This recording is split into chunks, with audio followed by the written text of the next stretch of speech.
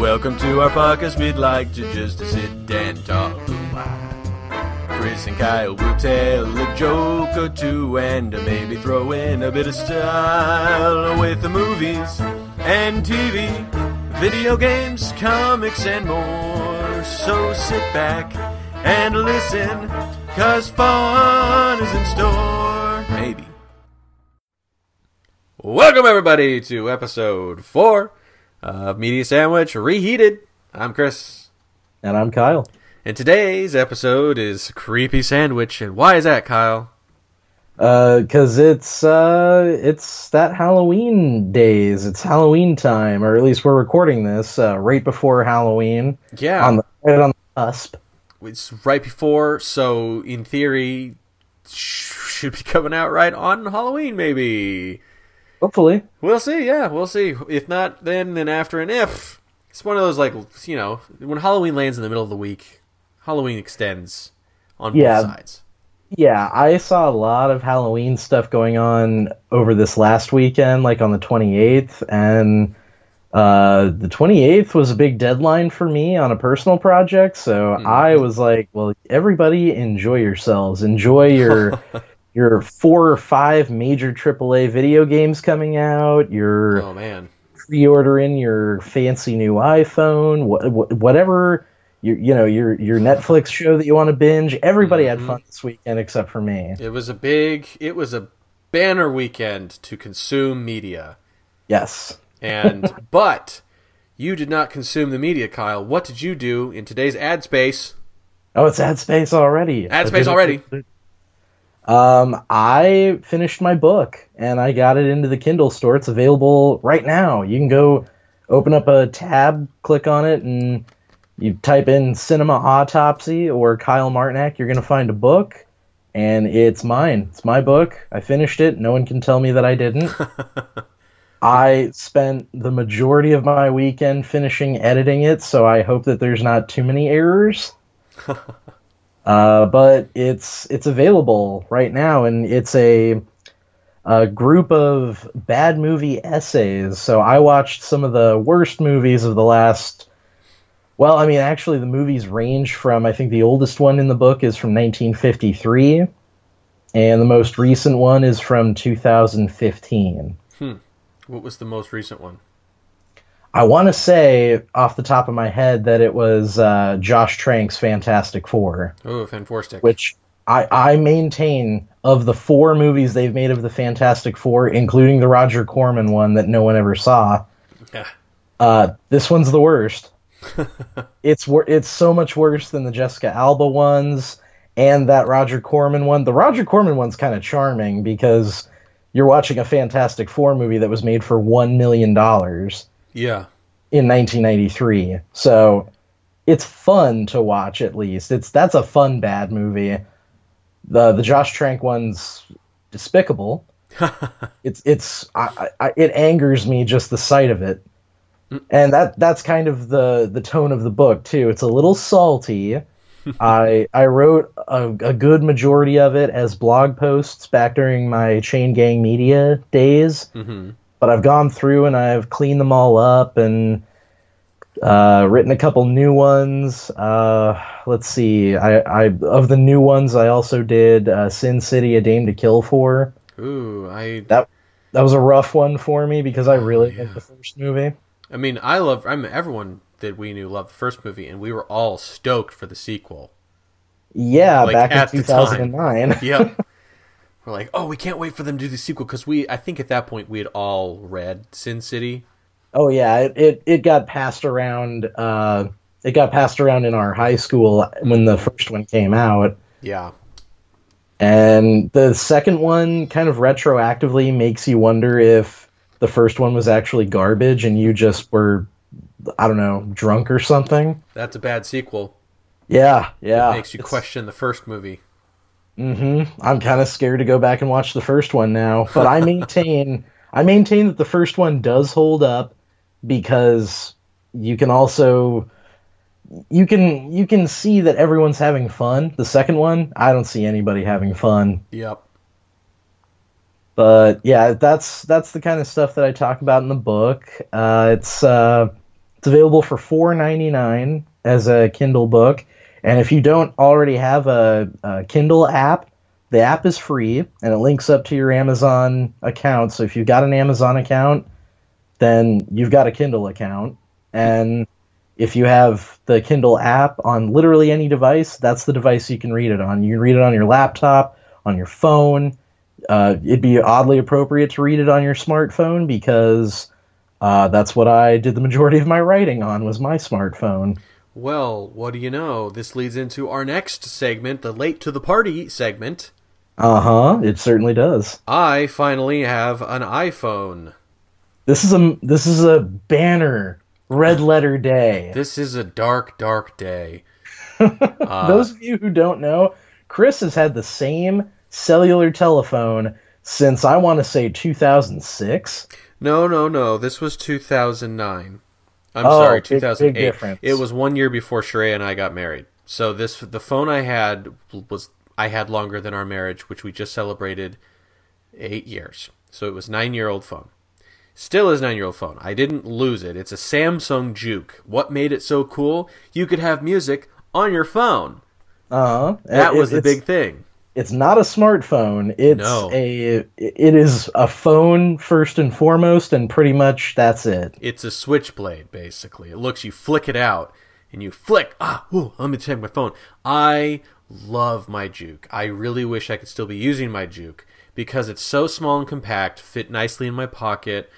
It fit well into my ear. I'm used to it. I had all my settings that I liked. I liked it when I pressed all the buttons. I had the xylophone button setting, so ping pong pong pong ping pong. I remember the xylophone setting on a Samsung flip phone because I remember I use the xylophone keypad and I figured out how to type out Funky Town. Yeah, you remember that, of course. Oh, of course. I love my Juke. I used it for music back in the day. Of course, I upgraded to. Well, this is going to make me sound even dumber. I upgraded to a Zune, thank you very much. That's right, you were a Zune adopter. A Zune adopter. Not when it was new, obviously. This was way after the Zune was discontinued. I just needed an upgrade, and I said, I need more memory at that point, I had been using an iPod Touch for my music, and I was like, I need more. Someone was like, I have like a 16 gig Zune that you can have for, $40, something not crazy. So I took that. And that's cool though, because a Zune, that's already retro. Like Star-Lord has a Zune now. Yeah, I still use the Zune. The Zune works fine. Other than I'm not going to get into the Zune media player and how that was very really stupid. Yeah, well, that was the reason why they died. Well, I mean, okay, quick diversion. Windows Media Player is great. It's great. Windows Media Player is perfect. I liked it. It was fine. It was a Microsoft creation. Windows Media Player. Windows is Microsoft. Windows Media Player and Microsoft let's make a music device. Cool. What's gonna be Zune? Awesome. How are we gonna use it? Well, you have to download the Zune player. I'm like, hold on a sec. Why? Oh, is it compatible with Windows Media Player? Oh, not at all. It's like, oh my gosh, so what are you going to do? You're going to just make Windows Media Player again? No, we're going to make a much worse thing. Like, oh, awesome. So, and of course, even now, it doesn't retroactively sync up with Windows Media Player, which really pisses me off. That's not here nor there. My phone, my beautiful Samsung Juke, I loved it. I loved mainly that I did not have a smartphone, so I always felt special. And I didn't have a touchscreen, so I felt special. And it was mine. It was unique. I knew that, I had all my different ringtones that I had downloaded. I had if you called me, you heard the bare necessities. Special. Mm-hmm. In the last month or so, I finally I got definitive confirmation that I was starting to get garbled texts. I knew there was an issue if people sent me emojis because, being an older phone, it couldn't receive emojis properly. So did you just get them as the regular text, like the sideways text, or no? I would get sometimes it would just leave a blank space. Sometimes the message would cut at that emoji. So if someone had more to say, it would cut it. Sometimes it would mangle the message entirely. So I would get a message that looked like broken pieces, or sometimes it would take one message, spread it over two, or just the entire message would be whole blank texts. And I would have to then text the person back and be like, hey, I didn't get that. Can you send it again? Don't send an emoji if you send an emoji. And it's this awkward, Hi guys, I'm sorry, but my phone is very persnickety. If you could please resend that with no modern sensibilities, that would be fantastic. But, you know, I don't even know what voice that was, but... That's the voice of somebody who literally didn't get a smartphone until 2017. Exactly. So, eventually, I was with a friend, a coworker, and I had texted him one night, said, hey, do you know the answer to... Do you know something work-related? You know, and he's like, oh, I am... You know, kind of laughing, sends me multiple texts, and the last one says, like, I get it. It says, I dawn remembered... No punctuation. And I, like, the next day, I'm like, man, you were really drunk last night. He's like, what? I'm like, yeah, look at this mangled text you were sending. Like, you kept forgetting and you finally, like, mangled this thing. And he's like, no. And he shows me his phone. And it was, I don't remember. Very clear, proper punctuation, use the apostrophe. And I'm like, oh, that's it. My phone is now officially dropping things based on apostrophes. I'm like, God, I can't do this anymore. Like, I have to have a phone that can function. Otherwise, this is going to be a bigger problem. It's just going to get worse and worse as. Oh yeah, especially work-related stuff like that, because I mean it's the primary form of communication now is a simple text. And yeah, were you still operating off of a plan where you had limited amounts of texts? Oh no, we're on unlimited texts, as far as I know, or at least okay. I don't know. We have a shared data plan between me, my wife, and my mom and my sister, and we hadn't had a problem going over the limit. Today, now that this is my first couple weeks with a smartphone, suddenly we're getting the text saying you are 10% from the end of your data limit. You have 11 days left. I'm like, that's me. That's my fault. So I inherited my wife's old iPhone because she just needed to upgrade this last couple weeks because this iPhone has, I think, 8 gigs of memory. She takes a lot of pictures with, you know, we have Charlie and Lily, a 3-year-old and a 3-month-old. So lots of pictures are being taken. She's taking pictures for her art projects as well, personal projects, and for work, stuff like that. So she needs a phone that can handle more memory. So she talked to a friend, and she's like, yeah, I'm going to get a 64 gig. I think it's 64 gigs, like much more gigs, many more gigs, or many much gigs. I think she was getting like an iPhone 7 or 8, something like that. So so she's getting the new one, like the newish one. Newish. I think it's a 7. So it's, you know, not too late. Now that we went to i7, i8. Now it's going to be the iPhone 10, or it should be called the iPhone X. Because now what are they going to call the next one? It's not going to be 11. I guarantee it's going to be called the 10-2. We're going to pull a Final Fantasy here, and we're going to have a 10-2. I'm calling it now. Predictions made. Hot take.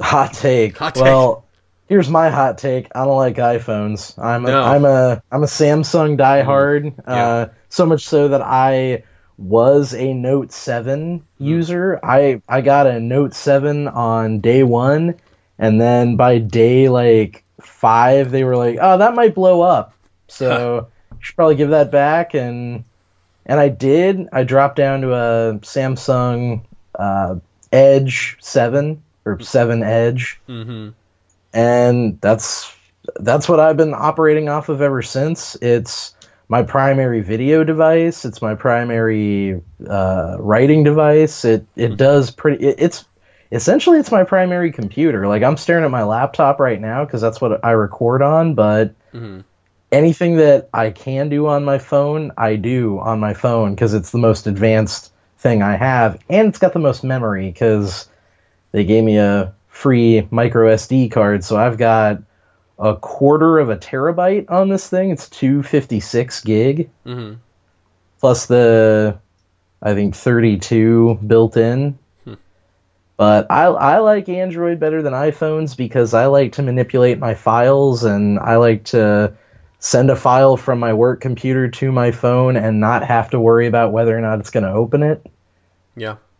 That's probably not as big of a problem with iPhones anymore, but it certainly was 3 or 4 generations ago, and I was sick of it. Yeah, I just don't like this thing. It's an iPhone 5S. I don't have a lot of comparison with, of course, with touchscreens. I hate touchscreens. My texting speed has slowed way down. I used to be able to text with one hand without looking because I had buttons. And I knew which buttons did what, and people said, "Ha ha, you're so silly. I can hear the beep beep beep boop boop boop ba ba ba beep." Like I have to keep pressing the same button because, of course, it's your touchpad, and it's a dial pad to do letters.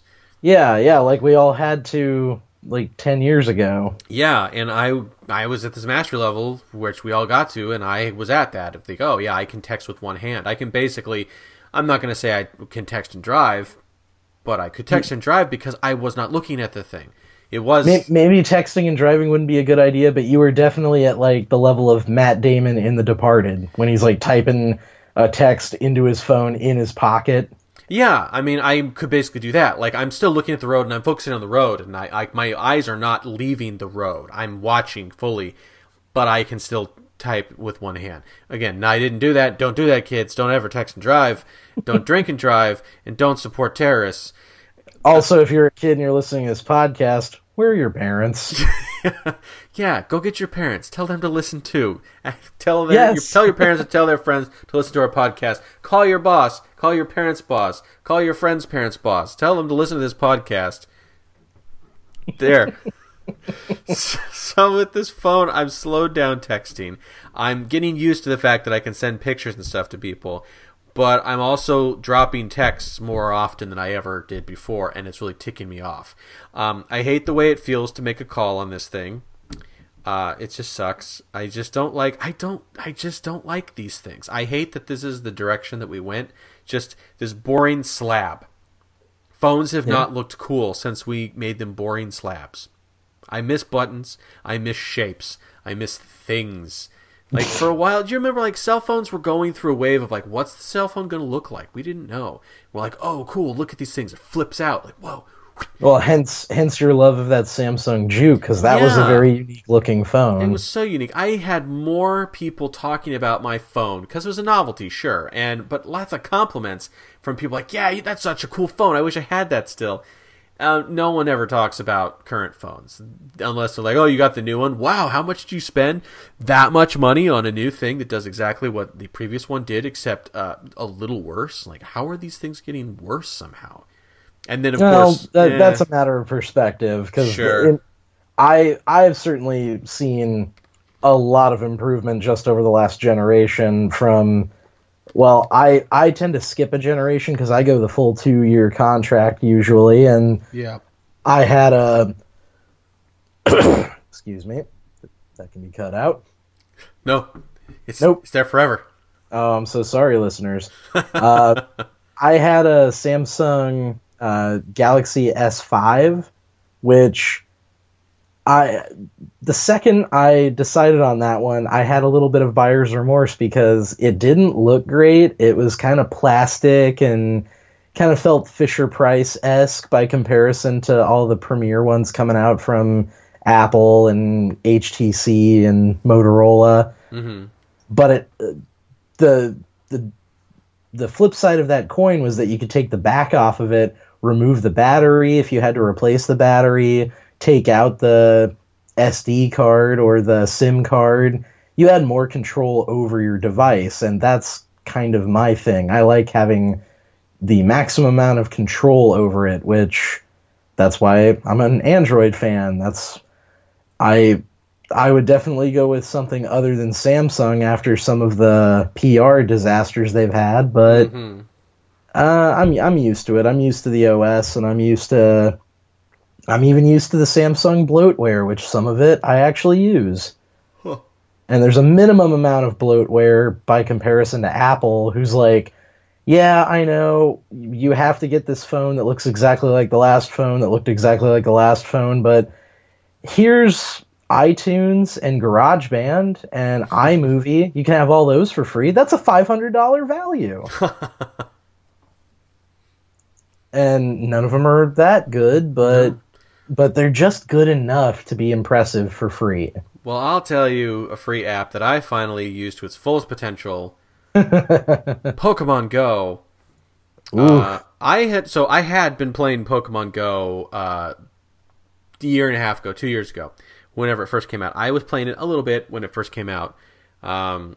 Not directly, but I started playing it here and there when I still have an Android tablet, just a basic tablet that I still use almost nightly to just like listen to. I like to pull up YouTube and just listen to a YouTube playlist I've made for myself and just put that on shuffle and listen to, because it's just for me, I just call it the best of the best. And it's all my favorite songs from YouTube that I'm just listening to.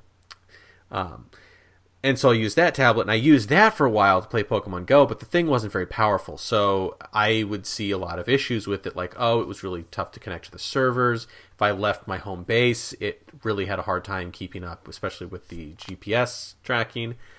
Probably drained your battery really quickly, too. Not too bad, because it was a tablet, and this is an Android tablet, so it was fine. But I still had a lot of issues with the game, and I got really bored playing it, because it typified it when I went on an hour and a half, 2-hour walk up to a college campus near where I lived at the time in Oregon City. Walked around, hit a whole bunch of Pokestops, trying to catch something exciting. This is still only Gen 1 Pokemon available, and I'm trying to catch something exciting, and in my 2-hour trek, I caught nothing of interest, nothing of value. Felt like a huge waste. And I just kind of went, I don't feel like playing this anymore. And I stopped. And then when we moved to where we are now, I thought, okay, well, I'll try one more time. I booted it up and tried to walk around. And for some reason, it just really couldn't connect to the network. I'm like, screw it, it's done.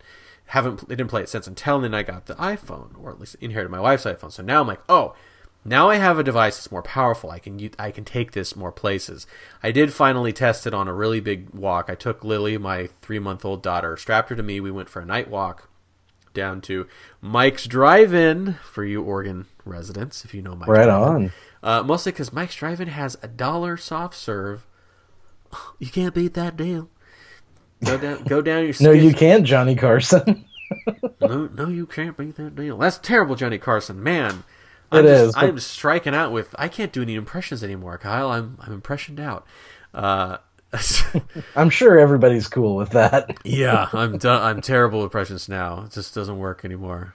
But I walked down, and I found that I can get 70 minutes, roughly, off of full charge playing Pokemon Go. That's how quickly it sucks the battery. That's the same thing with mine. I don't know if I even had my Galaxy S7 when I started playing Pokemon Go, but the battery went down so quickly. Mm-hmm. It makes sense that it's using not just the app to connect directly to the server and has to keep in constant connection to it, but you're also having to use your GPS services. So it's using two apps that require constant communication with not just themselves, but with also the independent servers. I get that. It still sucks. Like, it's still unacceptable, and people are like, oh, well, yeah, you just gotta take a battery. You gotta have an extra spare battery charger. I'm like, no. That's really stupid to me. I did break down and get one of those battery chargers, but I mostly got it because it was like $8, and I spend most of my day traveling in between my little rural town and the bigger city. My office is right next to Nike Town in Beaverton, the big Nike headquarters, so it's a bit of a trek, and between a tablet, a phone, now a smartwatch as well that I have, it's nice to have a battery just in case, and I actually pulled it out just the other day, because a coworker of mine has a brand new iPhone, forgot her little dongle that allows her to actually use her headphones, because this is something that is a big problem for me with the way smartphones are headed. They're getting rid of the headphone jack completely. Yeah. Because the expectation is you should totally spend a couple $100 on our Apple brand or Samsung brand earbuds that you're probably going to lose anyway. Yep. And that's greed. That's just naked avarice to me, and I don't care for it. And yeah, so she needs a little dongle that takes the... I always want to say Thunderbolt or Lightning Bolt, but I can't remember which one it is. But Apple's little connector that they finally switched to, I think around the iPhone 5. Thunderbolt.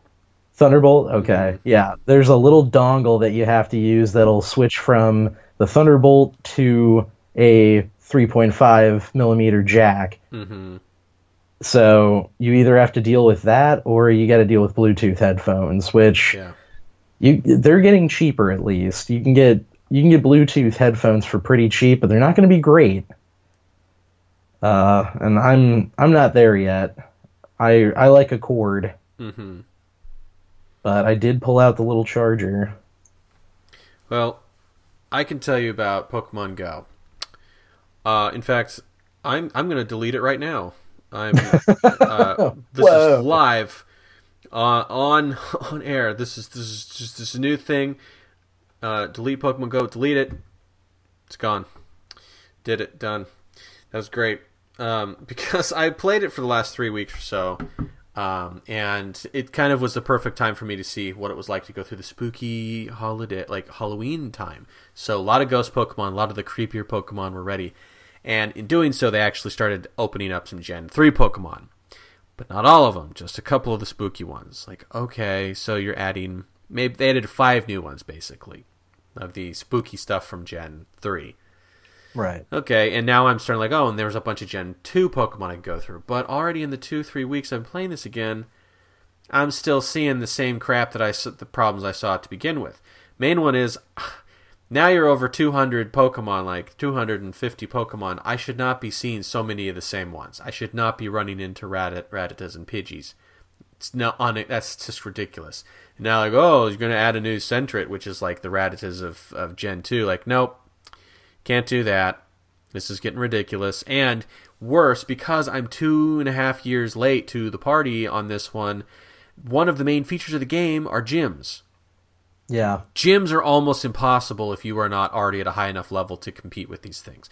And I'm Team Instinct. That's Team Yellow. That's the worst team. I picked it because I knew most people weren't in it, and I felt that was cool. I wanted to be part of something special. Unfortunately, Team Mystic, you can suck on my balls. And I had one day where I went to work, like, I was going to work, I was at the Max Station, and there was a Team Mystic gym of 6 Pokemon. And I walked up to them like, oh, they're all ready to just push right over. It's about sending a message. And that message is, Team Instinct is not gone, we are still here, and I wiped out that gym. And I felt so good that I put my guy up. I'm like, all right, here's my like level 1000 combat power Hypno. And I go and stand waiting for my max train. And this happens within 5 minutes. And within that 5 minutes, some mystic a-hole walks up. And I hear him open the app. And I see in my app my Hypno getting beaten up. And then within a minute, he's gone. It's like, Hypno fell from the gym. I'm like, oh, no shit. Thanks, Team Mystic. You couldn't even let me have 5 minutes.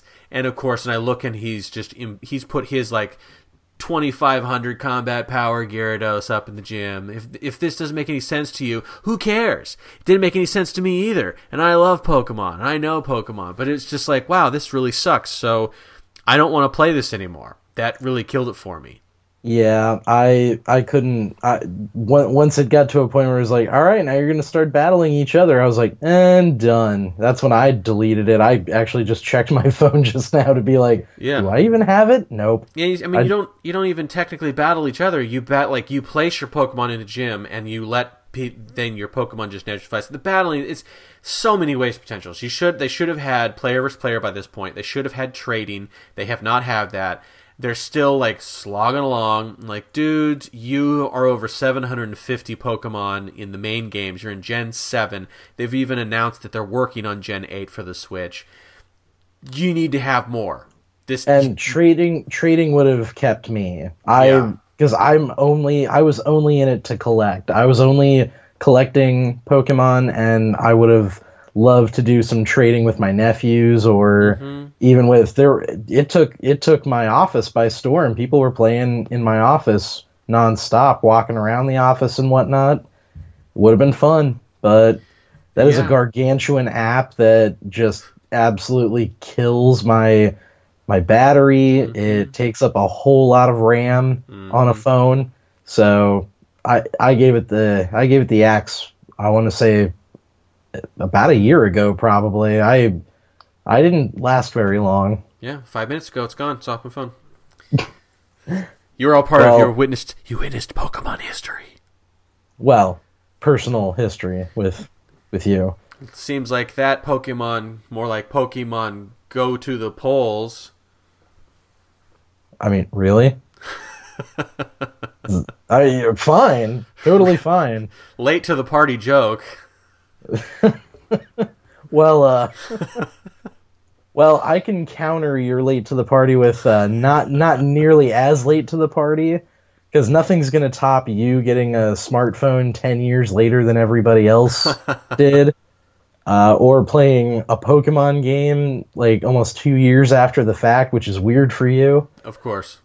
But I got a mobile game that I just started today, and everybody else got into it at least a month ago.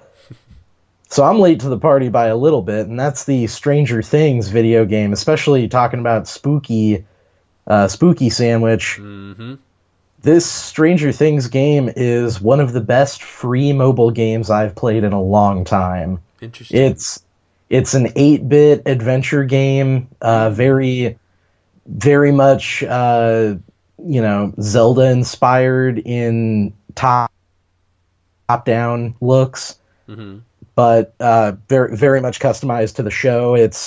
You start as Chief Hopper, and then eventually you collect all the kids to be members of your party, and every one of them's got a special maneuver or attack. Mm-hmm. You go through the lab, you go through the woods. I'm sure there's more beyond that, but you can go into each major house, like the Byers house. The little kids literally still call Steve a douchebag, which I thought was awesome, because I'm going through season 1 of Stranger Things again because my wife missed it. When season 1 dropped, I had no idea what it was because I had not really been on the internet because my daughter had just been born that week. So I went through Stranger Things season 1 with a brand new baby in my arms at 5 a.m. every day for like a week. Huh. I missed some things. No one? Yeah. So I'm going back. We're only 2 episodes into season 1 now. And so it was really funny watching a character call Steve that douchebag Steve Harrington. And then I open up the game, and that same character's like, maybe she's talking to that douchebag Steve. Like, that's weird to see on a old-timey video game, which this actually isn't. But it's pretty cool. It feels like, I don't know, I don't have enough 8-bit experience to really compare it properly, but it's a lot of fun, and it's got 2 different difficulties. One is modern day mobile game difficulty, and then the other actually calls itself 1984 hard. Huh. So I gather that's hard. I'm not playing it on 1984 hard because I'm not good at video games. So suck it, difficulty people. Well, speaking of difficulty, and also a mobile game, and also one of the games that came out this week. Oh, yeah, that's right. Late to the party segment is concluded. Now it's the Chris talks about the Switch again segment. Which is going to be, that's just a regular segment now.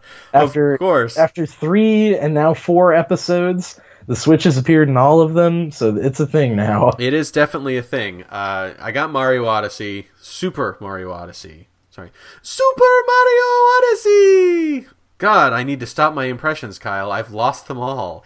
They're all gone. Was that supposed to be Mario? I don't know what that was supposed to be. Just move along. No, nothing to see, nothing to hear here. Anyway, I got the new damn Mario game. And that's almost what Japan HQ is going to call it, the new damn Mario game. What should we call the new Mario game? Well, New Super Mario Brothers is taken. How about new damn Mario game? Yes. Before you go further with this bit, how about we abandon that voice too? I'm giving you permission to abandon that bit. I'll pull this ripcord. So yeah, Mario Odyssey is out, and I have not got a game at launch in a long time. I have not done a midnight finger quotes midnight launch since Brawl. No, I take it back. That was the last big one I remember. I actually do remember going and getting Arkham City on the 360. Yeah. I got that at midnight launch because I pre-ordered that from I think a Best Buy. And that was kind of fun. But I was really psyched for Brawl. It was my last big hurrah, and you were there, and so many people were there of my friends. I invited everyone for the Last Chance Melee Smash, is what I called it. We played Melee until 11 p.m., then I made us walk like a mile to the Game Crazy where I had Brawl reserved. And everyone complained the whole time. And they're like, I don't understand. And I say, because it's symbolic of the quest and the epic waiting, the journey that we took to get here to this night when this game finally released. It's symbolism. And everyone's like, yeah, well, why? But no, really, why? I'm like, it doesn't matter. This isn't for you, it's for me.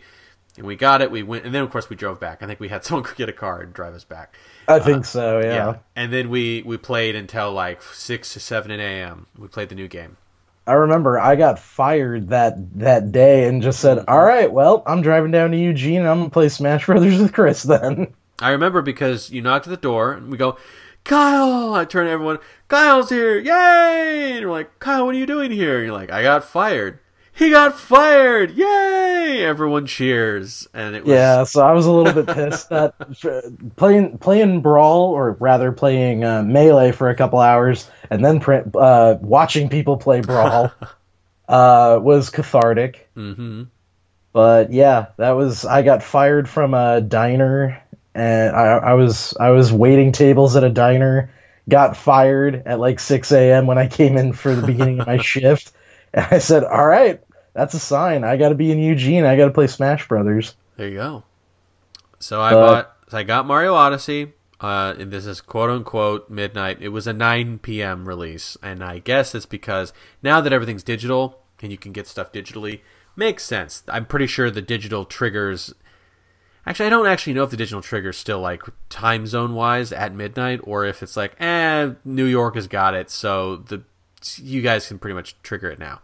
I still got it from GameStop, and I do hate myself a little bit that I got it from GameStop, but I got so obsessed with the idea of, I can get it tonight. I can get it now. I can be playing it by the time I get home. Like, I couldn't help myself. Went to a GameStop, felt bad about myself, but still got the darn thing. And it's not, I'll forgive a GameStop moment because sometimes we all go to GameStop. I like to think that sometimes we all go in, and not every time do we come out empty-handed. Mm-hmm. I fully plan to buy Wolfenstein: The New Order and the Old Blood combo pack because they got it there for like $20 now. Nice. But anyways, Mario Odyssey. I get the game, I bring it home, and I boot it up. And I'm very hesitant because the game has been hyped through the roof. I've seen it played. I saw it the week prior when I was at Portland Retro. I was hanging out with some YouTube friends. Specifically, I was hanging out with Gerard, the completionist, in his hotel room with a bunch of other people that were there. Satchel Drakes was there, Norm the gaming historian, Rue, our buddy Rue from Clan of the Grey Wolf. We were all hanging out in addition to other people. And Gerard's playing it he's got an early copy, playing the game, says he's trying to complete it as fast as possible because that's the whole thing that he does, everyone who knows the completionist. And we're having a rip-roaring good time because at some point, the joke of the night, I mean, this is like 10 guys in a hotel room, sleep-deprived, exhausted from an expo weekend, playing a new Mario game. Someone has the joke, what if Doug was an anime? And this joke carried on in the most beautiful way, where everyone was doing like Japanese, like anime tropes for Doug. And yes, Doug, like Nickelodeon's Doug.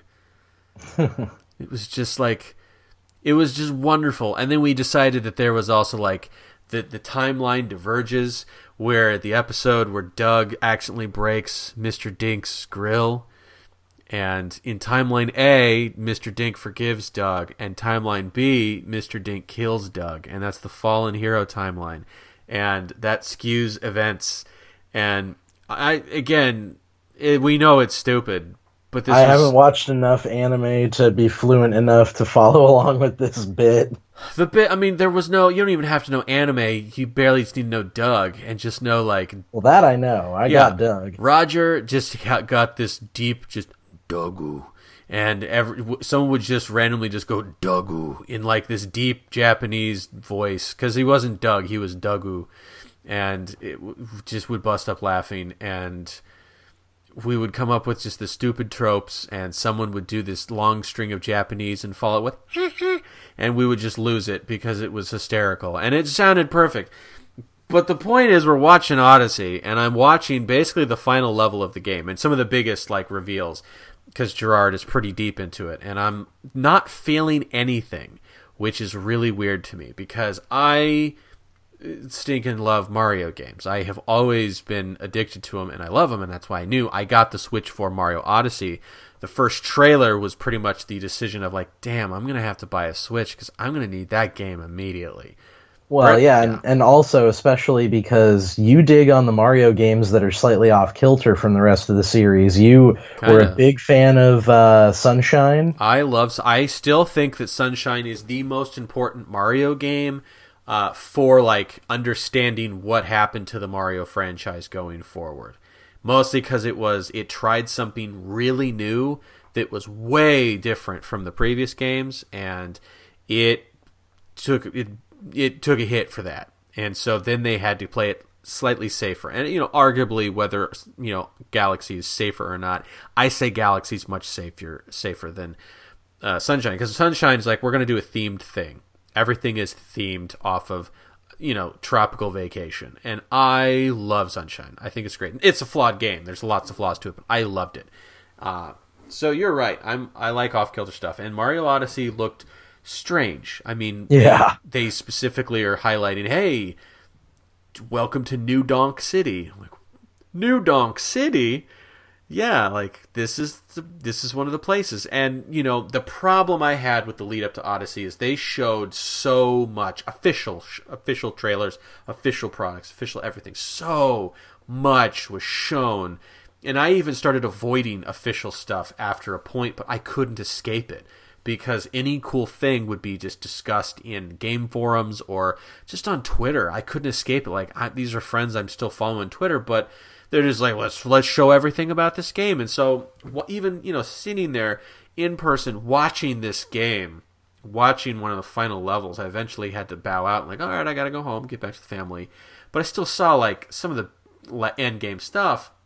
I felt nothing, so I was worried when I finally booted the game up for myself. Like, why didn't I feel anything for this game?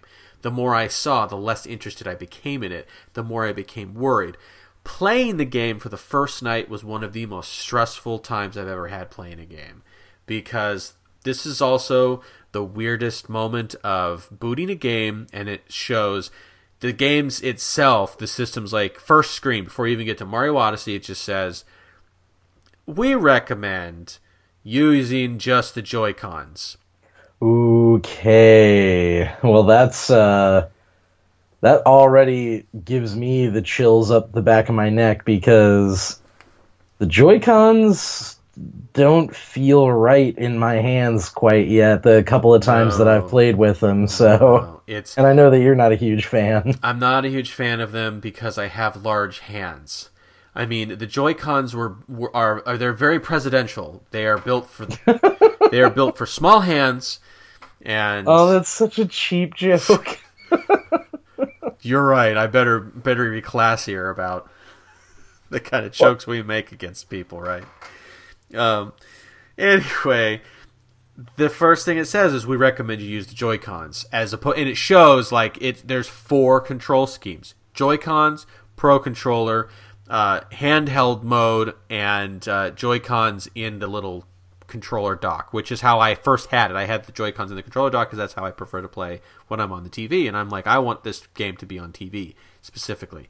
And it said, we recommend you don't use 3 of the 4 controller schemes for this game. And yeah, that's a little weird. major red flag just fired up behind me. I'm like, whoa, this is why? And I'm like, okay, screw you. I'm going to do it my way. And almost immediately, and it jumps into the action pretty quick. And I realized that you need to use the Joy-Cons because you need to use the motion controls.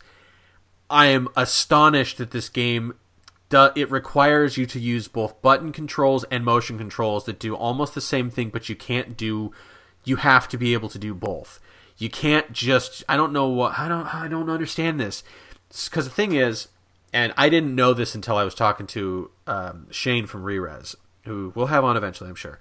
But I was talking to him a couple weeks ago, and I didn't know that there's motion controls in the game because I had avoided that much spoilers. I had not watched Treehouse Live where they were showing this stuff off. And I hadn't played the game, so I didn't know, but I just assumed they were going to throw in some stupid motion control waggle flick. And sure enough, they did. You flick a Joy-Con, Mario throws his hat. You flick it again, and the hat will home into enemies or like do a little wider thing. You flick both Joy-Cons up, the hat gets thrown up. You flick them both down, they get thrown down in this like wheelie arc. You flick them both to the side, and you do this large spin thing, which you have to be using. These are all moves you need to be using in the game. You can, however, press the X or Y button to throw your cap. But you can't home with it, and you can't direct it, and you can't do the spinny thing.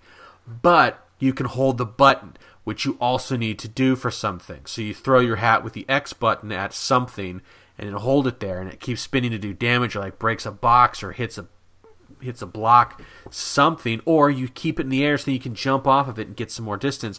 And I'm astonished that neither control scheme feels full. If I'm using buttons, I lose out on the motion controls, which are necessary for completing parts, or at least it makes it much smoother to play. But if I'm using just the motion controls and ignoring the buttons, then I'm missing out on one of the jump features, and Mario needs all the jump features he can take advantage of. So I actually, the first night, like 45 minutes I spent, took the Joy-Cons back out of the thing, put the Joy-Cons back in the thing, pulled them back out, put them back in, pulled them out, put the extra like extenders on the Joy-Cons, like the slide thing with the grips, and like, oh, maybe this will help. That I hated that, took those off. Finally now, like I finally just use the Joy-Cons now, and it makes sense to me that they would do it this way because Mario is always the game that proves how is the current console's controls going to be used. Right. They're generally always the game to show this is how this will be used. Here you go. I mean, they showed off everything in Mario 64 with that analog stick. And Sunshine, they were showing off, like, which people don't seem to remember, is that the shoulder buttons were analog so that you could like pull them down. So it was like if you slightly press the button, it just kind of sprays. You can run and spray, but if you hold it down until it clicks, then you're stationary. So that was a little new thing. There were some games that took great advantage of that too. Yeah, I liked the motion controls in Galaxy 2, and some people will say, "Oh, well, you could just use a button control. You know, you have that flick." I'm like, "Sure, but I like the motion controls in Galaxy. That was fine. I had no problem with that." And I liked the gamepad. I mean, I liked the gamepad in the Wii U, so I had no problem with like Super Mario 3D World or Super Mario Brothers Wii U or New Super Mario Brothers U. Sorry, I will get the names correct. I swear to you. So this was the first Mario game that I ever have like really struggled with controls. I am now used to them because I played it for a couple days. I've done a lot more. It's a game that's full of stuff. Not all the stuff is fulfilling, but slowly but surely it's adding things every bit I'm playing through, and I'm going, wow, there's another thing that I didn't expect, or a cute thing that I didn't expect. That's clever, that's cool, that's interesting. They're finding little things that make me go, whoa, and I've somehow avoided just enough. Like I was playing in one of the first real major level, the Sand World level, which has been shown off. It's got like the like Spanish looking skeleton people, inhabitants, and they what was that, the Day of the Dead? What's that? Yeah, you got that. That Day of the Dead is De la Muerte, something Deus Dia de la Muerte. Thank you, Kyle. Yes. Yeah, it has that aesthetic to it, and I kind of like that aesthetic, and I'm running around that area, and eventually, whole thing in this one is that you can take control, you throw your cap, you possess certain things, and certain enemies and items, And I, am playing through this stage, and I get up to pretty high up, and I find this, this character is talking to me. He's like a flying lizard. I'm like, oh, that's cool. And he's like, yeah, I am up here, and I fly around and stuff. I'm like, oh, cool. And I throw my hat at him, and I take advantage of him. I'm like, I can be a gliding lizard. Cool. And so, there's a lot of things that are surprising me, and I'm like, whoa, I didn't have that spoiled for me. That must mean there's other things that haven't been spoiled for me. And so I'm hoping, I'm trying to rip through this game at a good pace, but at the same time, I know that the clock is ticking. Any day now, I'm going to go on Twitter, and some jerk is going to have posted, the end game reveals, like the last little things, and I'm going to be ticked off because this game hasn't been out a week yet, and already I've seen more than I should have seen. Like, it's unacceptable how much people are spoiling of this game. Just flagrantly, like, oh, look at this cool thing that I found. Oh, look at this end boss. Oh, look at this thing. It's like, guys, it hasn't even been a full week. You're jerks. This is really unacceptable. For a game that has 850 plus moons, and that's even a spoiler, that people were giving that away. It's like, oh my gosh. Ugh. Guys, slow down. Let people digest this game. We used to be able to do this more. And it's like, oh yeah, it just showed off all this stuff. I'm like, crap. Well, I would have loved to have that cool reveal, but now I know that this is an endgame thing. Thanks, guys. Ugh. I do love this game, though. I'm in it. I like it. It took me long enough, but I got used to the controls just enough. I'm getting better. I'm making jumps that I know I'm not. Like, here's the thing that I like. I'm able to start making jumps that I'm not supposed to make yet. So I'm able to get to places where I'm supposed to go through the natural progression to get to these places, but I'm finding ways to get to them with a clever jump before I'm supposed to get there, technically. And the game is clearly built to allow that, and I like that. Same happened with Breath of the Wild, and I did appreciate that. There's a lot you can do to technically sequence break, but mainly it's like you can do so much, and you have a lot of freedom to just use the controls, use the world and physics to get through, and that's really cool.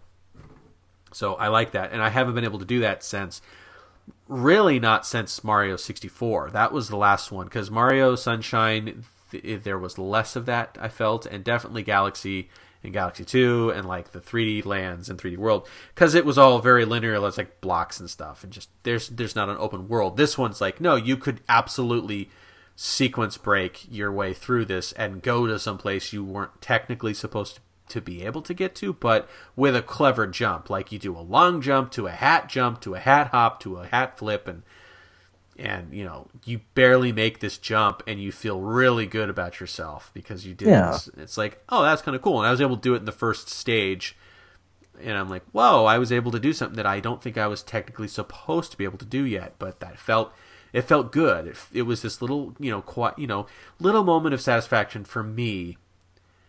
It kind of ruined when I got to this place and there was nothing there yet, because I didn't realize that nothing would appear until after I had done the story mission, or like the next step. But still, it was a good moment. I felt satisfied that I got to this point. So, well, that's a sure sign that it's doing something right. Mm-hmm. It's got some cool stuff. I loved in the sand level, one of the gimmicks in it. Gimmick, in a kind word. I'm not ragging on this. One of the things about it is you have this thing called a Jaxi, which looks like, I think it's like a jaguar taxi is what they're trying to say. I'm assuming that's a joke. It's like a little lion looking statue. You run on it and it runs across the sand. You can run over like some toxic places, and I saw it in trailers, and I like riding it because it was cool, because I like lions and cats and things. It is cool, and it doesn't do much other than just run really fast. You can press the B button to brake, and it has a cute braking animation. It's like, whoa, I'm trying to brake, but I'm still going too fast. I'm like, oh, I just like that. It was kind of fun. All right, on. Sounds like a real Chris brand game right there. Yeah, we will see just how deep I'll go into this. I am very disappointed that it looks like there's only one save file. That's a huge negative, because I had been planning to take this game to work and letting other people play it, and I thought I'd be able to do that after I had my fill. I would be able to take it and people could play it, but it seems like nope. If they're going to play it, they're either going to play on my save file, which will be completed by the time I bring it into anybody else, or they're going to have to erase my entire save file, and I don't like either of those options. So We'll see what happens. Right on. Mm-hmm. Well, with that, we should probably move into something a little less Mario, a little more spooky, a little more spooktacular. Yeah, in honor of Halloween, I figure we can talk about some of our favorite things Halloween-wise. We're going to talk favorite scary/Halloween movies. Let's start with that. Kyle, what is your favorite scary/Halloween movie? Oh boy, I've got a couple that are my mainstays. I'm a really big fan of the original Halloween movie, the John Carpenter movie, the origin of Michael Myers, and also the origin of Jamie Lee Curtis and her acting career. Amazing performance in that movie, and apparently she's going to be in the new one that they're putting together, which is cool. Yeah. Recently, I rewatched True Lies and decided, oh my god, Jamie Lee Curtis is amazing. Why isn't she in more things? And now it looks like she's gonna be. Did you know that she loves Street Fighter? Yes, yeah, she's actually a big gamer. Mm-hmm. She is. I recently also saw her on the Kevin Pollak Chat Show, and she's adorable. Mm-hmm. I couldn't stop just kind of giggling along with her on every silly little bit that she wanted to go on. So you've heard the cosplay story where she went to Comic-Con? Yep. Dressed as Vega. Yep. When I heard that, I'm like, that's just super cool. Oh yeah, that's that to me it felt the same way as when I found out that Robin Williams was a big Zelda fan. Oh man, is he a Zelda fan? Well, was. He still is, Kyle. Okay. Wherever he is, I'm sure he's still a Zelda fan. That's fair. That's fair enough. But anyways, yeah, so the original Halloween is great. Unfortunately, it's one of those movies where if somebody hasn't seen it before and you try to show it to them, it's a case of, well, this is the most formulaic slasher movie of all time, and you have to go, well, no, this is the first one. All of this was new. Yeah. This was the first time that any of this had happened. But, well, a case could be made that Texas Chainsaw Massacre predates that with a lot of those tropes, and that's a great one, too. That's another one of my mainstays.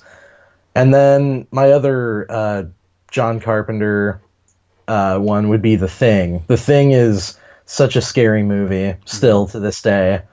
As far as recent horror movies that I'm a really big fan of, I really dug The Witch from I think it was still just last year. Mm-hmm. That's much more atmospheric, scary. It's not really it doesn't have scare moments. It just kind of has this building tension that kind of weighs heavily on your chest through the whole movie. Mm-hmm. But it's amazing. It's a great movie. It's very great sound design on that movie, which is a big thing for horror. Mm-hmm. And yeah, those are the genuinely scary ones in my opinion. That I like to throw those on if I can. I really liked Cabin in the Woods, which of course is less scary and more like let's deconstruct horror films. But I like that one. That's a great one. Yeah, I really want to rewatch that one sooner than later. And I really like the original Saw. I've been meaning to watch it again because I've now watched all Saw movies except for Jigsaw. I want to see Jigsaw. I need to either wait for Chris Wynn, other Chris, to watch that with, because I watched the other movies with him. I watched 3, 4, 5, 6, and 7 with him. So I feel like I need to have him to watch Saw 8. But the original Saw, everyone kind of who has never seen a Saw movie knows the pedigree from the modern stuff, which is not good. You don't watch them because they're good movies. You watch them because you know what you're getting into. These are the only cheesy, crappy movies that I actually don't mind that they're cheesy, crappy. The original Saw is not cheesy, crappy. The original Saw was the classic horror film / thriller that's made on a budget, and it's a new thing, and it's very different, and it's very small, contained, and they have to find workarounds because they don't have the money to just show everything. And that's when you get that's when you get the best sort of stuff, is that people have to get clever and they have to try harder. And I liked what I saw because it was more psychological. It's not just this. You liked what you saw. Yes. Next up, Scary Halloween TV. So this is either scary show or like a Halloween special that you find particularly like perfect. Well, I mean, I do love Stranger Things season 1. That was a great Halloween themed thing, kind of. Yeah. But going beyond that, oh boy. I mean, as far as Halloween specials, I hadn't even thought of that, but I have to go with.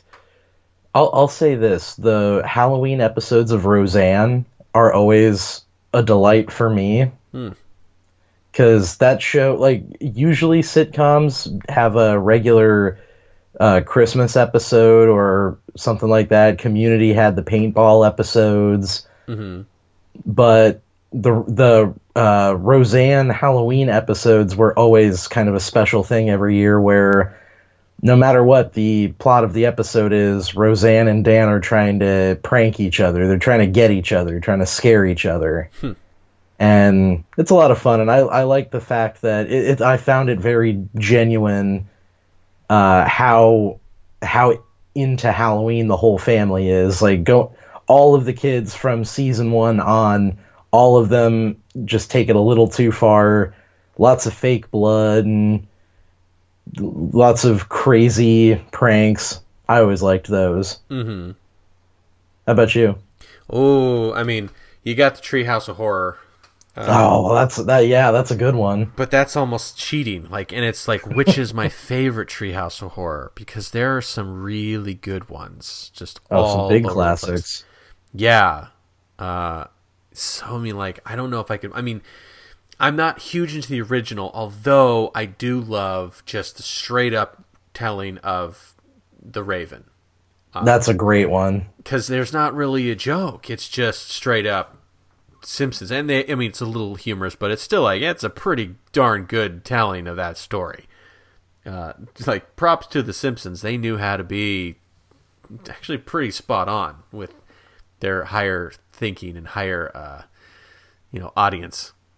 But in terms of like Halloween stuff beyond that, I mean, I'm really into Black Mirror now, so I like a good creepiness there. Oh yeah, totally. And I love first season of Stranger Things as well. But I'm trying to think of like the special Halloween episodes.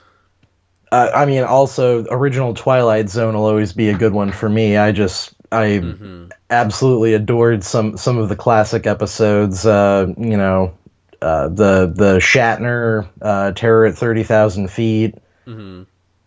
My favorite original Twilight Zone episode is The Monsters Are Due on Maple Street. Huh. Which, that's a great one because it's a very simple premise. It's just a little small town, very Leave It to Beaver suburb, and just suddenly all powered devices are rendered useless. Mm-hmm. So, EMP blast, essentially. Yeah.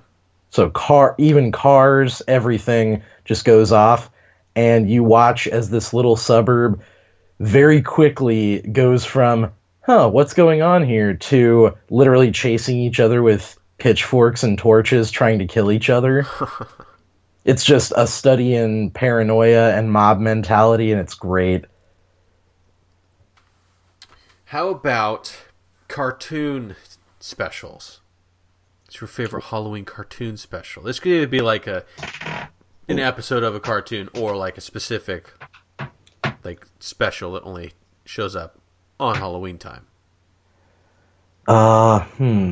You mean like a Charlie Brown type special? I mean, yeah, you got It's the Great Pumpkin, Charlie Brown. That would be one of mine. That's a good one. My favorite, though, do you remember the Grinch Halloween special?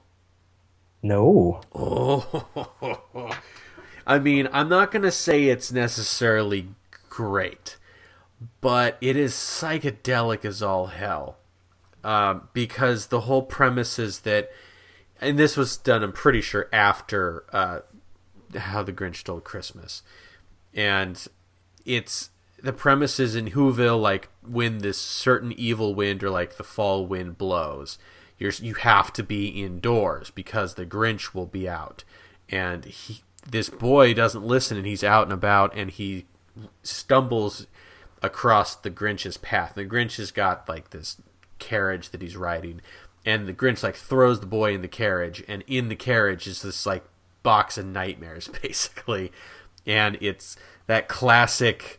I mean, it's still done same art studio that did, or animation studio that did How the Grinch Stole Christmas, but it's just like this Grinch Halloween special, and it's trippy and it's weird, and you just end up at the end unsettled in general. It's like, what was that?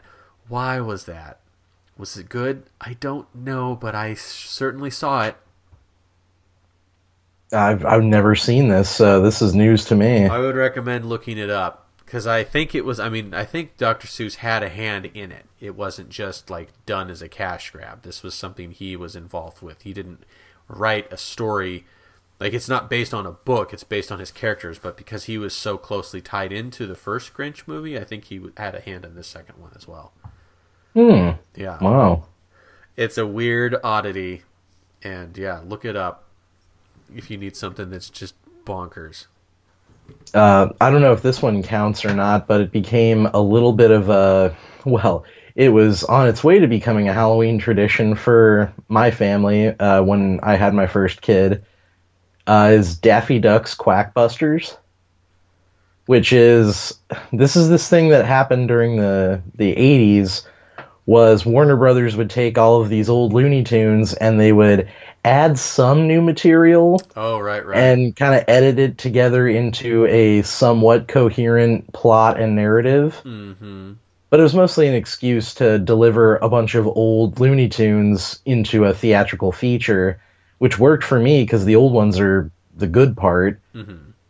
And this one was a riff on Daffy starting a paranormal investigation agency. And it's very 80s. I think there's an opening scene where Daffy is failing at selling DeLoreans. Huh.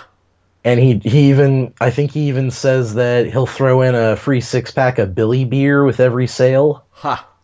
So that's about as culturally relevant as it gets before it just goes back into 40s and 50s cartoons. Mm-hmm. But yeah, we were having a lot of fun with that one with Robert, because that was something he could watch as a little kid. It's not scary, but it's still Halloween-ish. Yeah.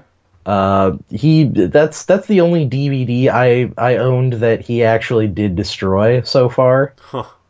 Not out of any malicious intent, just thought it was a toy, so it snapped in half. Yeah. But that's a good one. That's a good amalgamation of some of the spookier Looney Tunes. Mm-hmm. Charlie is his current thing he's obsessed with is Courage the Cowardly Dog.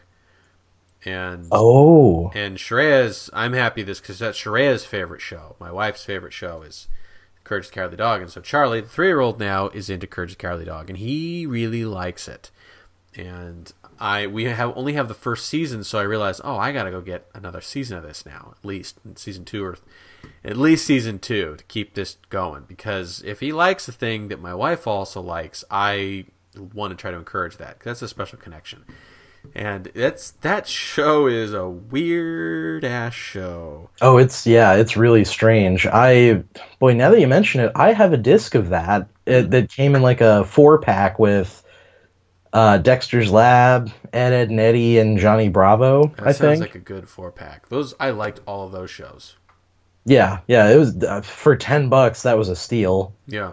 I don't know if it's probably not the entire first season that I have. I don't know how many episodes they did for the first season. Sometimes it's really condensed, but I think the first season was 13 episodes. Okay, well, who knows? Maybe I do have the whole first season. Huh. But I should give that a shot, because I don't think I've watched that one with him yet. It's out there. Yeah, it's a weird show. Mm-hmm.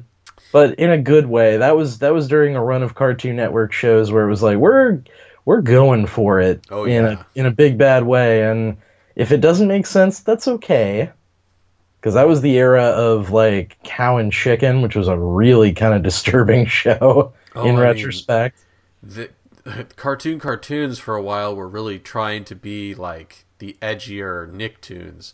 They're Yeah. like, hey, what did Ren and Stimpy do? We'll be Ren and Stimpy again. So Cow and Chicken was like, let's be really out there. And Courage That the really Cowardly was Dog, like the Ren and Stimpy of it. yeah, Courage was a show that was less out there for the sake of being out there, more like, no, this is actually what we want to do. Like, we have something to say here. This is this is on the level of like Invader Zim of like, we're not just being weird and creepy for the sake of being weird and creepy. Like, this is the style we intended to do. It's like, oh, okay, Yeah, it's the Twin Peaks of cartoons. yeah, That's a super specific analogy. yeah. I think we covered games last time. A little bit. A little bit. We mentioned Alien Isolation. Did we talk Dead Space? I don't think we did, but I do plan on rest in peace, Visceral. Yeah. You guys did great work and didn't get enough recognition for it. Mm-hmm. And I don't know about anybody else, especially folks listening, but I heard about that single player linear Star Wars game they were making. That was the elevator pitch of it was like Uncharted Star Wars. Mm-hmm. That sounds amazing. I would have dropped 60 large on that day one. And I'm really disappointed that it's probably going to turn into like a crappy MMO of some kind. Yeah, who knows what happened to that? But in loving memory of Visceral, I do plan on going through Dead Space 1 and 2 pretty soon. Because that's right up my alley. It's survival horror. It's in space. Did you ever play the first one? I didn't get very far into it, but I started it once upon a time. I finished the first one, and that was a good game. Because it's basically all my favorite parts of Resident Evil 4, but new setting. Yeah. It I like it because because it's like Aliens and Event Horizon and all of my favorite kind of space horror movies. But I love a shooter, of course, and it's a good shooter too. Yeah, it's fun. But It's yeah, very satisfying. it is, and I look forward to spending a little more time there with the first and second one because they're both backwards compatible too. Yay! And so is the third one, I think. But Now, did you ever play Undead Nightmares, the expansion to Red Dead Redemption? I did, and it's when it first came out. I remember because it was like 2012, and I my immediate reaction was, "What? Zombies? No more zombies!" And I think I think that's a natural reaction, but it was still pretty dang good, y'all. As far as zombie games go, and especially as far as weird DLC add-ons, that one was great. And if you have got your backwards compatible Red Dead Redemption on, I believe Undead Nightmare is attached to it as well. So if you got an Xbox One, especially, you can play Undead Nightmare right about this time, and it's pretty good. It's pretty good even as just a standalone horror game. I can't remember. Did you ever play Final Fantasy VII? Yeah, this is heresy, I realize, but I did not play a ton of it. I didn't get very far. It's not heresy. Did you get to the top of the Shinra Tower? Yes, that's ringing a bell. It's been a couple of minutes since I played that game. One of the absolute scariest, most terrifying sequences I've encountered in a game was in Final Fantasy VII, and I don't usually say a lot of kind things about Final Fantasy VII. That's a sandwich for a different day. But the sequence where your party is you get to the top of Shinra Tower. You're in cages. or not cages. You're in jail cells at the top of Shinra Tower, and it's like it's overnight, and you're all talking, and all of a sudden, like, you wake up and the music is like cut out, and it's just like something's weird, and you realize that all of the cells are open. You're like, what? And there's just like blood on the ground, and you're like, what? And it's this whole just like streak of blood that's leading around. You get your party, and you're like, let's go find it, and the music is just maximum creepy, and you follow the blood trail up like a flight of stairs, and you get to the president of Shinra is at his desk with a giant ass katana sticking through his back, and you're like, oh, remember, that's the bad guy we're gonna have to fight, is this dude that's just like, what is his motives even? Like, he's toying with us. That's creepy. And that, like, I played that at like 2 or 3 in the morning when I was in high school. And, oh, that creeped me out in such the best way, because it was so unsettling. And I like unsettling more than just like scary necessarily. Oh, I agree. Boy, talking about an unsettling moment in an otherwise pretty regular game, the dream sequence of Max Payne. Oh, yeah. Is, boy, I mean, not only is it frustrating because it's kind of a similar thing of following a blood trail through pitch blackness, and it was on such a narrow platform. If you fall off, then you got to start way back at the beginning, but you'd run down the hallway and the hall would expand. So it almost looked like a tracking dolly shot, like a trombone shot. And through the whole dream sequence level of that game, there's a baby crying in the background, and I just couldn't handle it after a while. That's a really messed up part of that first Max Payne game. Mm-hmm. Yeah, I agree. Unsettling can be really, really well done in a game, and beats a jump scare any day in my book. Yeah. How about scary or Halloween-based comics? I mean, well, more recently, Dark Horse did bring back, I don't know if they're still running them now, probably not, because they didn't get great numbers, I don't think, but Dark Horse owns the rights to the EC comics, Creepy and Eerie. EC Comics was the horror brand that also came out with like the Tales from the Crypt, and Tales from the Dark Side, I think, might have been a separate comic, or maybe I'm conflating that. But Creepy and Eerie came out a couple of years back with new ones, and they were pretty good. They were in black and white, which kind of helped. It was very moody art. One comic a couple of years back also that I was a big fan of from Oni Press, right here in Portland. It's not traditionally speaking like a horror comic, but it's called The Secret History of D.B. Cooper by Brian Churilla, or Churilla, I'm not sure which way he pronounces it. Mm-hmm. But it's a very, very disturbing comic. It's only a 6-issue run, and it's like, oh, the famous skyjacker D.B. Cooper, what if he were a CIA agent who specialized in psychic assassinations? Meaning he would go into a psychic trance and assassinate people in their dreams from across the world. And so a lot of the comic is spent in this very unsettling, disturbing, kind of gross, like almost netherworld. So it's got almost like an Inception vibe. If whenever they went into a dream in Inception, there were just a whole bunch of like Tetsuo monsters and just disembodied eyeballs and stuff. Really, really crazy artwork, and I think that was the main point, was this dude wanted to draw some messed up stuff, and he came up with a good excuse. That was a good one, though. It was really weird and interesting and unique. Do you have any comics that fit into that category? Oh, I mean, like, I could say The Long Halloween, but that seems a bit too on the nose.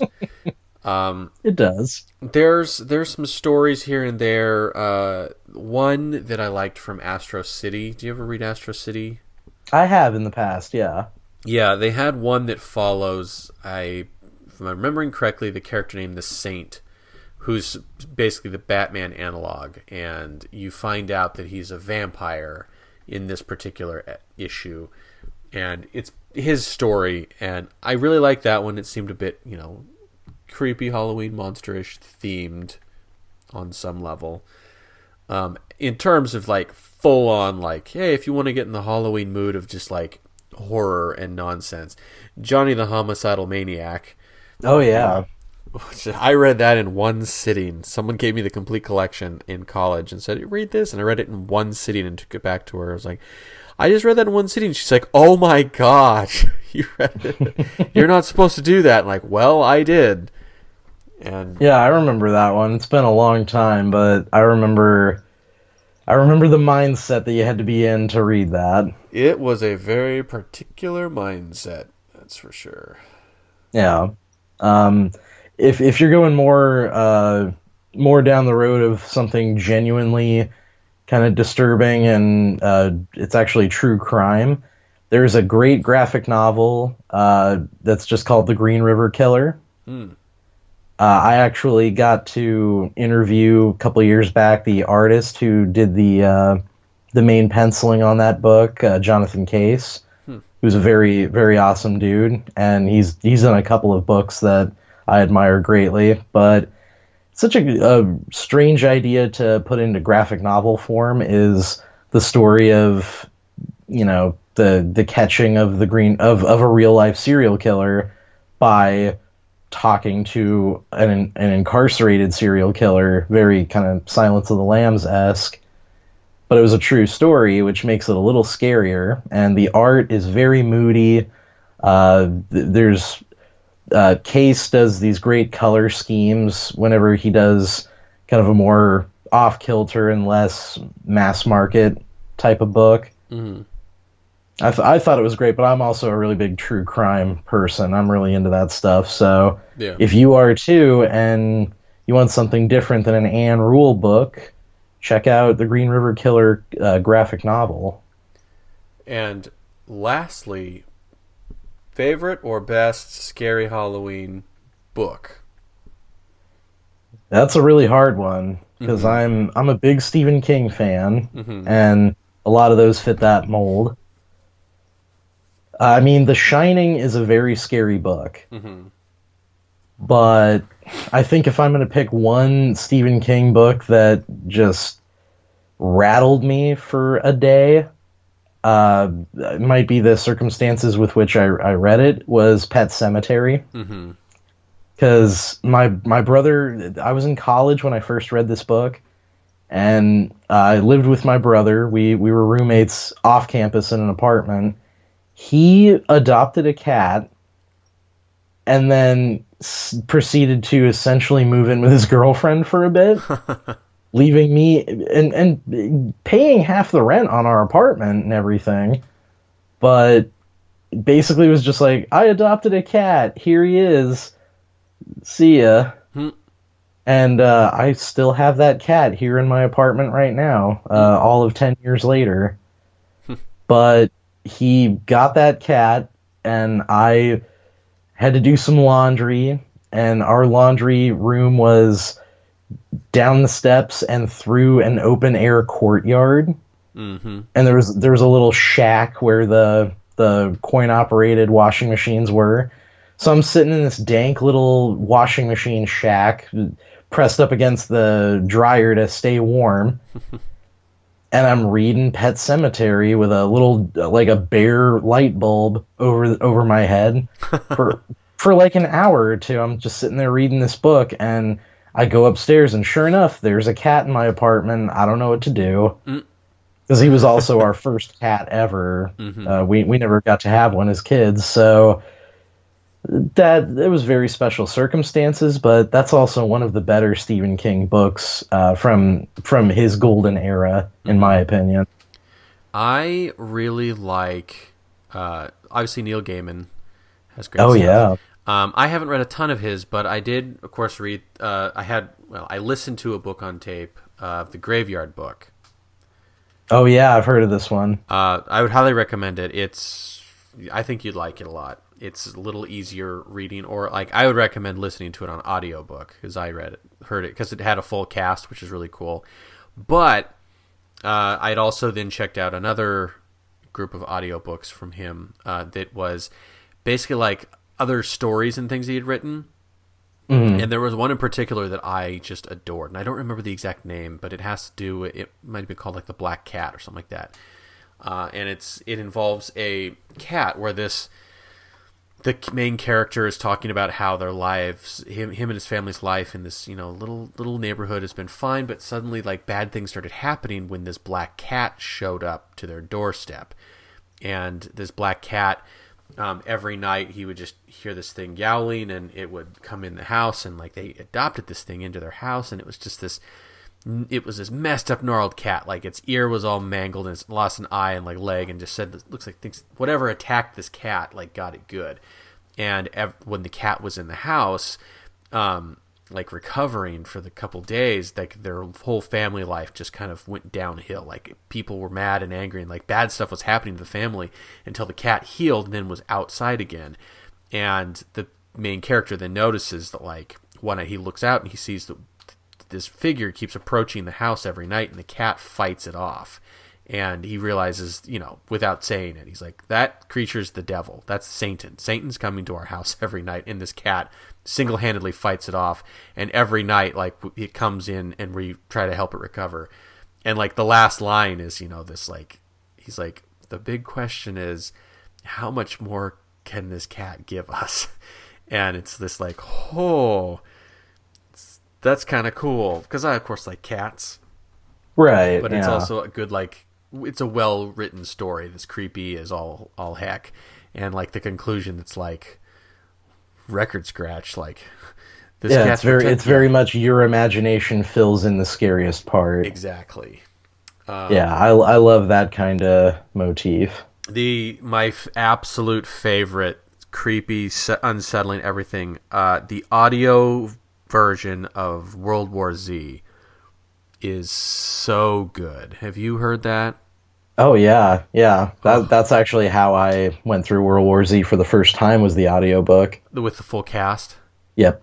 Oh my gosh, I've listened to it twice, and I'm going to listen to it again sooner than later, because it's so good. So good. And that, like, I'm not big into zombies.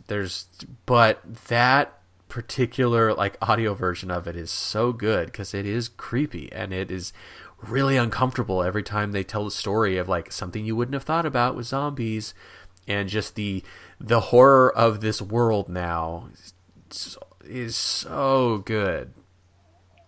Oh yeah, that was one that I listened to when I was in college. I held a sign outside of Little Caesars. That was one of my college jobs, and I devoured audiobooks, and that was actually one of them that came out. Like, it was the new book that came out that week, and that was one I forgot that I was standing on the street corner with a sign in my hands. I just kind of started staring at my shoes listening to that one. Mm-hmm.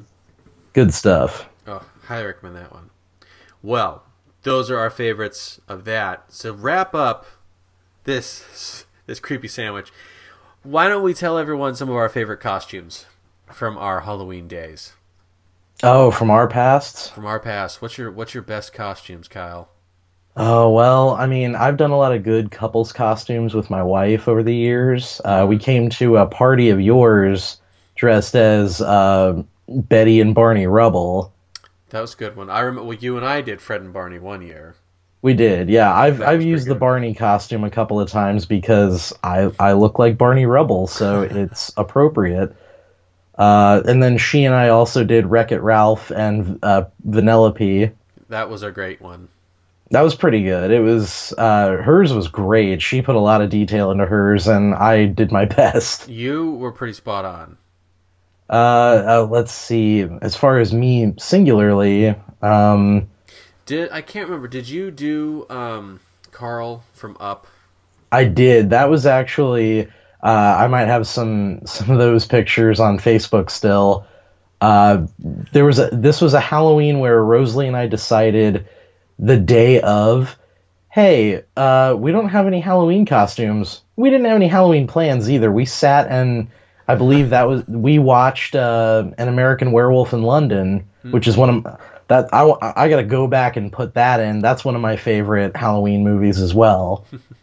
That's the definitive werewolf movie for me, is American Werewolf in London. But we're watching that, and we just decide, what if we improvised Halloween costumes like right on the spot, just for a goof? And I was just like, let's pour powdered sugar in my hair, and we got some balloons. I can inflate some balloons, and I got a cane, and I got suspenders, and that was it. I just happened to have all that stuff, and the powdered sugar luckily washes right out. Yep. And my hair is such a light color that you pour something like powdered sugar or flour into it, and yep, white as a sheet. So, and I bear more than a passing resemblance to Carl in shape, so that helped. That was a big deal. That was a pretty good one. I got a really good reaction to that one. Oh yeah. You of course have been Indiana Jones a couple of times. I was back. Yeah, I was Indiana Jones in high school and in college here and there. That was always a big. That was always a big crowd pleaser in our drama group, mostly just because I had a whip, and yeah, you had the leather jacket and the hat, of course, but you had a whip. Yeah, I had a whip, whip, which nobody thinks about. Yeah, and that people enjoyed the whip, and I could just play up the character well at the time. I have my more recent success has been as Wolverine. Sans real costume. I mean, it's like I have the chops, and I got the hair, and I got the Wolverine face, when I want the rage face, and I made some claws and stuff like that, and I got a good leather jacket that looks like modern Logan type stuff.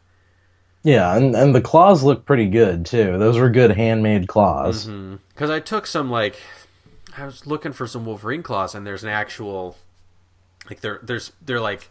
It looked like the back of his hand with claws popping out, these cheapo plastic ones. Then I'm like, that looks like garbage. So I stuffed them in some fingerless gloves and made it look like they're coming out of the gloves rather than at my hand. So that they look like they're coming out of my hand, but in the gloves, and it looks more like what he would be wearing. And of course, the funny thing that I tell people is it actually does hurt every time you put the gloves on, because the plastic, I had to break the plastic around it to fit, and it's a little jagged, and so you stuff it in your hand, and it's not a perfect fit, but it looks like a good fit after the gloves are on. It's just, they hurt every time you put them on. Yeah, perfect for it. I also have a Mario costume that I have done multiple times. Yeah, I think we did Mario and Luigi at one point in high school, if I remember right. I think so, and of course, even though it would have made more sense for me to be Luigi and you to be Mario, I was like, no, I'm Mario. That was fair. Yeah. That's fair. I think I gave you the Luigi. Do you still have the Luigi hat somewhere? Maybe? No, I gave that back to you. You did? That was a loan. Okay. Yeah, I can't remember the Luigi. I don't know where Luigi hat is. It's probably in my hat somewhere, but I still have the Mario hat. I still sometimes just wear that normally. I've done some other stuff. I've done Ness from Earthbound, because I have the costume pieces for that. I've Shreya, Charlie, and I one year did Rescue Rangers. That's a good one. Because he had we realized hey, someone had got him basically looked like Dale's little red Hawaiian shirt. So all we had to do for him was just put a little red nose on him, your little red face paint. I dressed up as Chip, and Shreya was Gadget. And it was hey, it's my childhood, little childhood fantasy there. Oh boy, be married to Gadget. Well, and I can say, at least from my opinion, that Shreya, yeah, that's kind of perfect right there, is her playing Gadget. And I mean, it's funny because she had just no she's like, I didn't watch Rescue Rangers when I was a kid. I'm like, ugh. Typical. This would you're perfect. You look like Gadget. Just if you were a mouse, you would look like Gadget. And she did, because she looked like Gadget when she dressed up. So I think that was the only like couples costume we've ever done together. And it was pretty much a one shot. Like we did it for like one group of pictures at like the Nintendo Halloween party, and that was it. Otherwise, I mean, all the time I was always dressed as Mario, as in some form or another. One year I did Link. Only 1 year was I able to pull that off, and that was in college, because I went to a costume shop and I asked like for help, like let's assemble a Link costume, and they like, yeah, let's figure this out. And it was kind of fun because this was down in Eugene, where it was, you know, a Eugene style costume shop, and they're just like, well, I don't know how we're gonna do it, but we're gonna find pieces. So I was wearing some like brown tights and like these particular shoes for it, and they found me like some really thick green tunic, and I got the green hat, and I already had the Master Shield, or the Master Sword, and the Cerulean Shield, so yeah, I had the important aspects to it. But put this whole costume together, and it was like, yeah, this, you know what it's supposed to be, but it's my own creation, and that was really fun.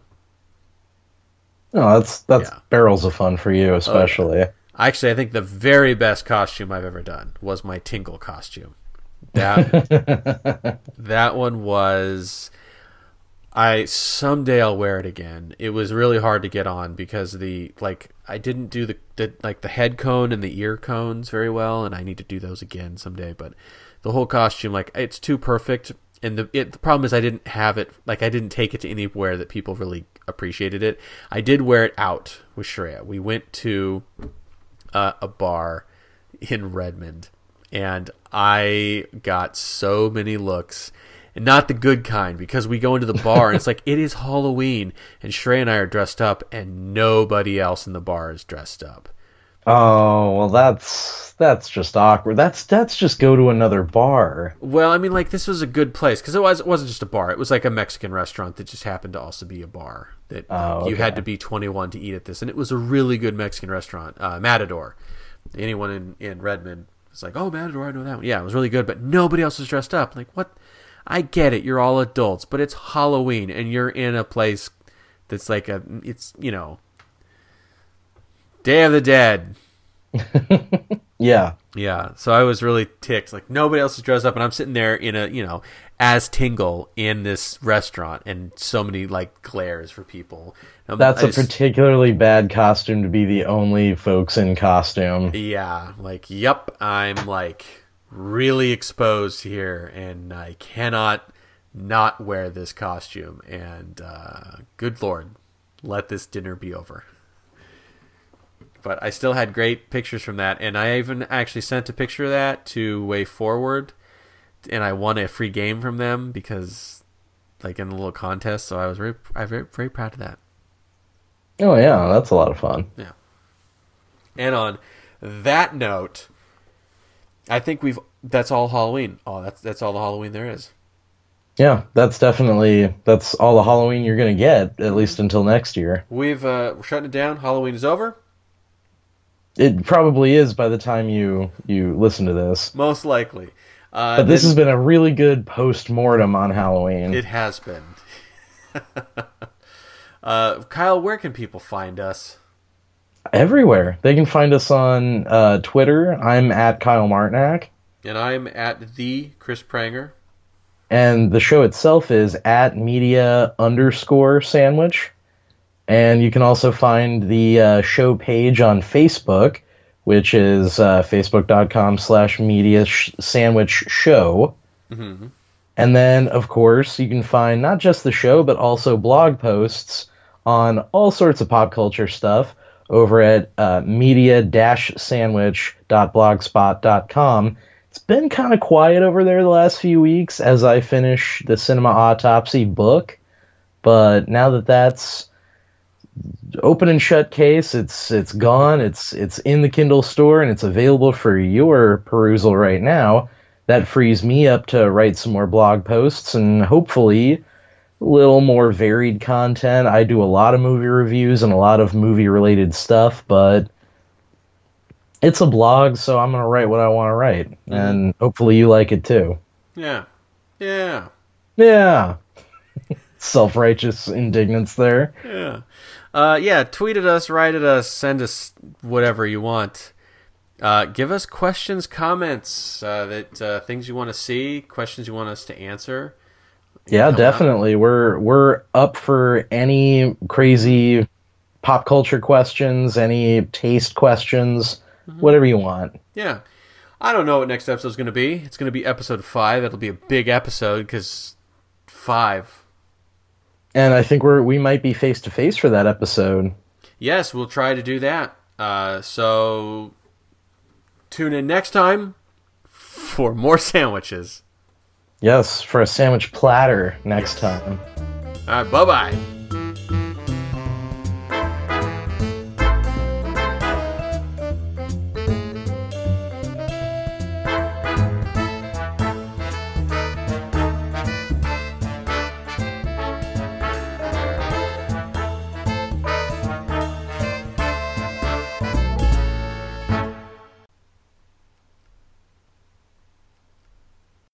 Well, we can keep that because this will be fun of us just trying to think of our favorite scary/Halloween movies, TV shows, or episodes, cartoons, games, comics, monsters, books, songs. Favorite scary holiday or Halloween novelty songs. Oh, mine's Werewolf Bar Mitzvah. Sure, yeah. He said exactly what we were all thinking. I asked Kyle for his favorite holiday or Halloween scary. He said Werewolf Bar Mitzvah.